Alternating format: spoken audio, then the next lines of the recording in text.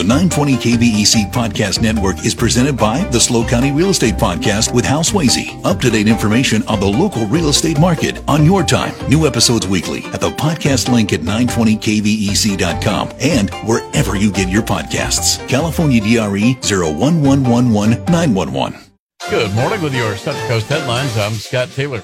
The city of San Luis Obispo will soon be looking for a new city manager. After serving San Luis Obispo for the last 12 years, Derek Johnson will be headed back to his hometown in Marin County. His last day with San Luis Obispo will be near the end of April. Johnson will then become the first chief executive officer for the county of Marin.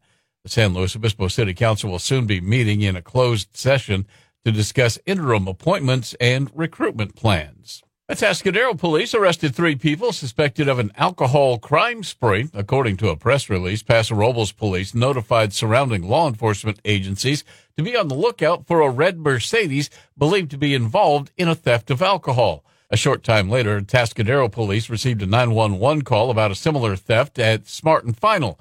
Officers caught up with the suspects and their red Mercedes. Dozens of bottles of alcohol and many energy shots were recovered.